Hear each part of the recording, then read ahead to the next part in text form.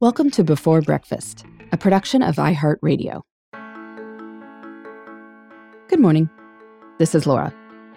Welcome to the Before Breakfast podcast. Today's tip is to send cards now. Why wait till Christmas? In this time of social distancing, we're not able to interact in person as we usually are. So plenty of families and friends have found new ways of connecting. My brothers and their families and my parents and I, for instance, do a giant Zoom call from time to time.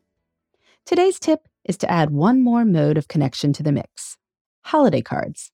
Well, more like not holiday cards, as the case may be, but with the same sentiment in mind. Lots of people send holiday cards to family and friends every December. This is a great way to maintain relationships, especially with people we don't get to see all the time. I love photos of far-flung friends and relations decked out in holiday gear. But December is a long way away. So why not reach out to the people you love now? If you send holiday cards, you probably have a spreadsheet or address book with all the recipients' addresses.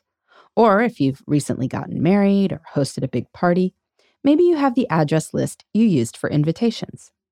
You can use these lists to inspire your outreach to people you care about, but can't see right now. Here's how you do it. Every day, pluck a few people off your holiday card or invitation list and send a card or note. Any stationery, cards, or paper will do. Use the freebies you get from nonprofits. Heck, you could even repurpose the photos and envelopes from your actual holiday card. If you have kids in your home or neighborhood, you can enlist them to decorate cards. Or if you're crafty, you could have fun creating the cards yourself. Inside the cards, you can write something simple like "thinking of you" or "sending love from our house to yours." Of course, longer notes are always welcome, but the main idea is just to let these people know you're thinking of them and care about them. You don't have to be systematic with your letter writing. No need to start with the A's and work your way down to the Z's. There's no set number of cards per day you need to send, and it's okay if you write to some people on your list and don't get to others at all. Just let the list inspire you to reach out. Sending a few cards can spread a lot of joy. Receiving a card can be a real pick-me-up. And writing to people we care about feels good too. If you send non-holiday cards, I hope you'll tell me about your experience and about other ways you're staying connected to family and friends.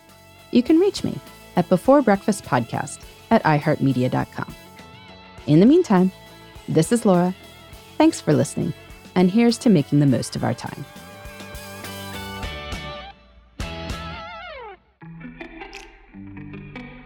Hey, everybody. I'd love to hear from you. You can send me your tips, your questions, or anything else. Just connect with me on Twitter, Facebook, and Instagram at Before Breakfast Pod. That's BE, the number 4, then breakfast, POD. You can also shoot me an email at beforebreakfastpodcast@iheartmedia.com. That Before Breakfast is spelled out with all the letters. Thanks so much. I look forward to staying in touch.